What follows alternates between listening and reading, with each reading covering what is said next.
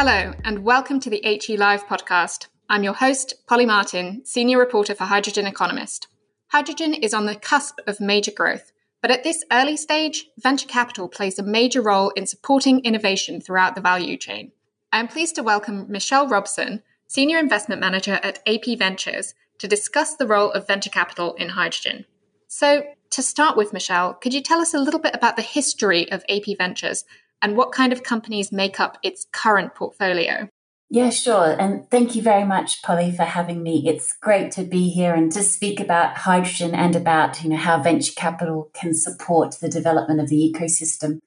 A little bit of history to AP Ventures. So we've been investing in the hydrogen value chain since 2014, so almost 10 years now. And obviously, when we first started out, the thought of hydrogen was, quite far off in terms of the opportunity. And it's been, really gratifying to see the development of the industry over the last 10 years. So AP Ventures originally started investing as part of Anglo American. We were a corporate venture capital fund. And the original investment thesis was predicated on looking for new sources of demand for platinum group metals. So Anglo American was a large producer of platinum group metals from its operations in South Africa. And those platinum group metals are most commonly used in catalytic converters in car engines and trucks and the like. And obviously, as we move towards the electrification of the powertrain, there's no longer a requirement for those catalytic converters and the metals that are used in those. And so Anglo American were looking for new demand sources for these metals. And after much research, the hydrogen ecosystem appeared to be a really interesting market with the use of platinum group metals throughout the value chain in the production of hydrogen, in the use of hydrogen in fuel cells, obviously, but also in the midstream as well, in the carriers that move hydrogen from one place to another. And so the fund began its investments first with an investment in a small German company called Hydrogenious, which makes a hydrogen carrier, a novel hydrogen carrier. And from then it's expanded to now having 25 investments across two funds with a total value of 400 million funds under management and a broad team spanning both the UK and South Africa and portfolio companies across the globe. So I suppose kind of when it comes to sort of where VC funding has focused over the past couple of years, you mentioned that kind of it's mainly been on the production and end use. So I suppose as kind of production infrastructure starts to come online in the next couple of years, where are the main focuses when it comes to new investments? Yeah, it's a great question. So for a long time, we've been a believer in the midstream. So we've recognized that there is this gap in the value chain, in the ecosystem, if you will. So we've got electrolysis, we've got various different types of electrolysis in the production, and obviously there's also other forms of hydrogen production as well. Pyrolysis, which turquoise hydrogen, blue hydrogen production, every kind of color that you can think of. And then in the downstream, you've also got a lot of various applications for hydrogen. Obviously, there's the abatement of heavy industry, of heavy-duty transport, but also in chemical production as well. And what we've seen is that there is this gap between being able to move the quantities of renewable hydrogen, renewably sourced hydrogen from where it's produced in areas with abundant sunshine and wind, across to the demand centers where it's going to be consumed, be that in Asia or in Northern Europe. So there's that both a geographic and also a temporal distance between the two. And so that midstream is really, really important. And so we've invested quite a lot of money in various forms of hydrogen carriers, which provide low-cost, efficient, and safe means of transporting large volumes of hydrogen to really enable the economy to develop and to provide hydrogen as a commodity going forward. I mean, so kind of that would be almost kind of the most return on investment, as it were, kind of the most valuable part of the supply chain to actually kind of unlock. You can think about return on investment in a couple of different ways. So obviously, where there are considerable pain points, that's going to provide an opportunity. Investors also look at business models as well, at novel business models. So that's also an interesting investment area for us. And I think if we think about the different kinds of ways that we're looking to deploy our investment, we're thinking about predominantly technology gaps. So we're thinking about, where do those technology gaps exist? And so we've spoken about the midstream. So, for instance, efficient carriers, but also things like ammonia cracking technologies, which also require a lot of development and improvement to get them going at scale. There's also technology improvements. So although we have existing technologies in place, for instance, I mentioned electrolysis, there's the opportunity to improve those technologies. And so that's where we see a lot of opportunity for returns as well. And then there's opportunities for innovation using green hydrogen. And so that's things like synthetic fuels or synthetic chemicals. And those kinds of areas we also think could be very attractive for investors. And that's where we're looking to deploy our capital as well. So I guess kind of where do you see the most potential for innovation in new kind of technologies or in the sort of gradual incremental improvements? Yeah, sure. So I think we've spoken quite a bit about the midstream, and that's obviously where we see a lot of opportunity for being able to plug that gap. And that's where we've been focusing on quite a bit of spend. There's also that component innovation as well. So we're talking about the Gen 1 products are in place, Generation 1. And now it's about improvements and perhaps even redesigns in order to create that Gen 2 product. So perhaps it's better membranes. It might be a novel electrolysis design or fuel cell design. Those kinds of innovations that can really create quite a step change in terms of performance. And then when we look at the downstream, we're thinking about with the cheap renewable hydrogen, where are the opportunities for early adoption? So we look, for instance, towards the industrial sector, where there is a mix of legislation and there's new capex required to replace aging infrastructure. Those two things combined can create some really interesting demand segments, such as in the marine space, in energy generation, and in steel. And then we also look at consumer markets. So there may be sectors where there's an ability or an appetite to adopt or even pay a green premium for those zero emission offerings. For instance, we've got synthetic polymers for green clothing, or we could even extend the thinking into food and the like. There's lots of different opportunities, but it's really thinking through, where is that legislation heading? Where's the demand likely to take place? And where is the capital spend most likely to have the greatest return on investment? Yeah, that's a really interesting point. I mean, I guess just kind of going on from your point around kind of innovation, I mean, obviously we're starting to see a lot of research and development projects from major energy players, whether kind of as consortia or kind of individual companies, really starting to invest in innovation to plug some of these gaps. But we're starting to see kind of consortia investigating green steel. We're starting to see energy majors investigating ammonia cracking at scale. So I'd be interested in your perspective on where startups fit when it comes to industry innovation. Yeah, it's a really interesting question. It's a really good challenge. And my belief is, startups have the luxury of two things, the ability to focus and the ability to pivot. And that's really what sets them apart from some of the corporates that, have been perhaps, taking a leading role here. And I'm not saying that one is necessarily better than the other, but one certainly has the ability to focus on one thing versus the other. So if we think about the startups in terms of that ability to focus, they can dedicate time and funds to the development of a solution to a specific pain point. So they're not going to have to adapt their focus to the whims of changing company strategies or shareholder pressure and the like. You just have a team that's really united in delivering one goal. That the simplicity of that is a great strength. And the other piece that I spoke about is the ability to be able to pivot.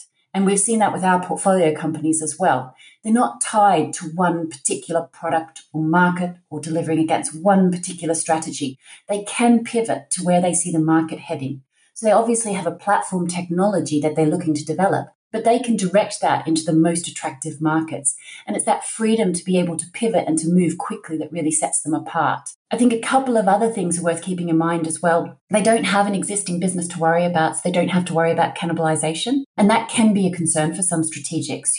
Startups' hands aren't tied. They don't have to really split themselves in two. And they also have quite an independent funding model, so they're not constrained by having to return on existing capital investments. And that can be a consuming sort of factor for some strategics. But that being said, I would point out that obviously startups need strong IP, and we always support our companies to create that IP moat, because that's really what's going to help them to be successful.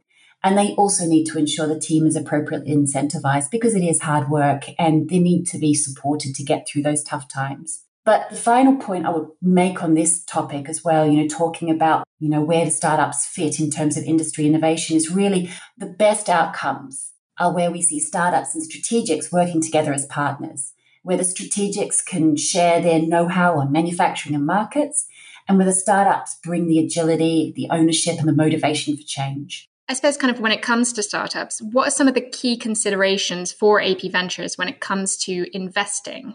So when we look at an investment, we're looking at it across three broad dimensions. And the first one that I'll talk to is technology.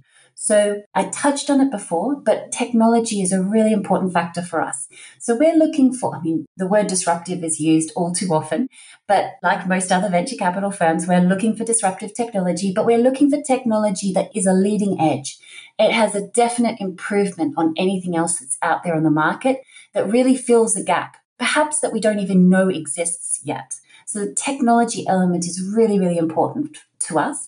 We'll do quite a bit of work internally to understand the technology differentiation and if it really does offer that improved, that noticeably different offering for customers.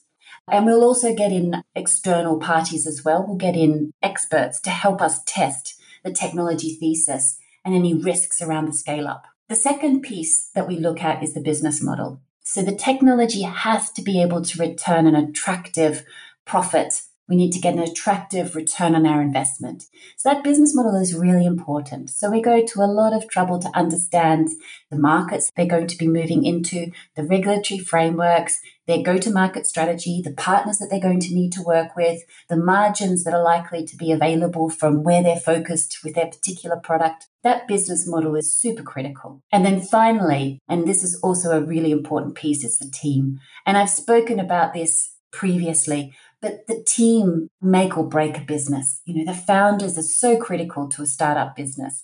So we're looking for passionate, energetic, inspired founders that have that vision that really challenge us to think differently about our preconceived ideas and that are able to build really great teams around them because the founders can't do it by themselves. So these teams that they bring together to really deliver on the vision. So I suppose just kind of on your point around what kind of policy framework are these startups going to be launching their product in? Over the past couple of weeks, we've seen a lot of positive response from the industry around the publication of the EU's final draft of the delegated acts defining renewable hydrogen.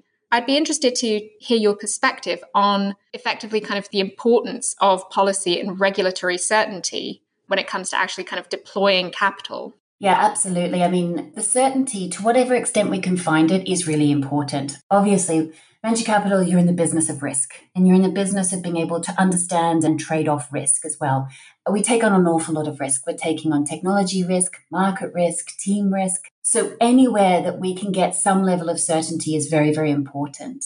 And so for us, understanding how policy may change is really critical. And I'll give you an example of that. Very early on in our fund life, we took a decision not to invest into grey hydrogen. And for the most part, this was based on, obviously, the mandate of the fund, which is that we can only invest into technologies which abate substantially all carbon emissions. But there was also very good financial reasons not to invest into grey hydrogen, which are that government and business regulations and mandates mean these assets are unlikely to make attractive returns when it comes to our exit timing. So at the point in time when we're looking to exit from these assets, you're facing into these really strong headwinds, which are really going to dampen the exit value that you have and therefore the returns for your investors. So this I think helps to illustrate how we think about policy and regulation. We're a really patient investor, but we do need ultimately to plan for an exit, be that in 6, 8 or 10 years' time after the initial investment. And so having a good view on how policy and regulation may evolve in the near to medium term is very important as we think through our investments and what kind of tailwinds or headwinds are we going to be selling into. That's a really interesting point. So is it almost kind of that the actual policy itself or kind of how the regulations are put together is maybe kind of less of a concern than when those policies get announced and when they come into force, like the timing of the policy rather than whether it's kind of particularly beneficial to a given technology? Well, I'd say they're both important. So obviously, if there's going to be regulation put in place which may disadvantage a particular technology, and again, I would emphasize that we would like all regulations to be technology agnostic. But obviously, should it happen that a technology is looking to be disadvantaged, that would be a really important consideration as to whether we thought we should invest in that or not. The second consideration is absolutely around the timing. and understanding when that timing is going to come into place and how that might impact the returns on our investment. And I suppose just kind of thinking about this focus on kind of the medium term, long term, I would be quite interested to find out your perspective on, I suppose, kind of looking at it from a macroeconomic perspective. Do you think that kind of the current inflationary headwinds have impacted investor appetite for hydrogen startups? It's a really interesting question, one that we get asked a lot. The short answer is that the outlook is still very positive for hydrogen. As the market context for the underlying reasons for the inflation, it obviously has been increasing natural gas and other hydrocarbon prices due to all of the world events that we have going on right now and has been going on for the last several years. Much of that can be resolved by the rollout of the hydrogen ecosystem. So moving away from the reliance on a few countries producing fossil fuels to a distributed energy system, which is significantly more resilient, as well as being low emission, is obviously going to be incredibly helpful to bring a lot of these headwinds under control. And that's what hydrogen offers, is the ability to build a really resilient energy system. But that being said, our companies are obviously still closing rounds at attractive valuations at multiples above their last round. But we are seeing the process taking longer than it did previously because investors are naturally looking to protect themselves for the downside. They're trying to make sure that they fully understand the risks of the investment as well as the opportunities. So yes, we do see that play out in some of our investments in terms of the length of the time that it takes to gain that capital. So would you say that kind of hydrogen is still a particularly high risk investment? It's a really good question. I would say that it depends on what you're looking to do with the hydrogen. There is no doubt that, and I think we can look across the various different forecasts for hydrogen from the various publications, there's no doubt that hydrogen is going to play a really critical role in the decarbonisation. It's very, very hard for the world to move to a fully net zero model without hydrogen. The question really is around where it's going to be deployed and when it's going to be deployed. So I would say there are definitely markets in which you would say that it's moving towards being a lower risk investment. So there are some early mover markets that we're seeing, and we spoke about some of those, for instance, in the marine space, where there's very little alternative apart from hydrogen-derived fuels. Now, whether that's e-methanol, e-ammonia, but hydrogen is going to be absolutely critical to the decarbonisation of that. We also see that in some energy sectors as well. For instance, in Asia, hydrogen-derived fuels, for instance, e-ammonia, is going to be critical to the decarbonisation of their energy system as well. And you can make those parallels as well in many other industries. So I would say the term high risk doesn't apply to some segments. However, for other segments, it's going to take time, and we're going to need to see both technology improvements as well as business model improvements in order to reduce the risks of those specific investments.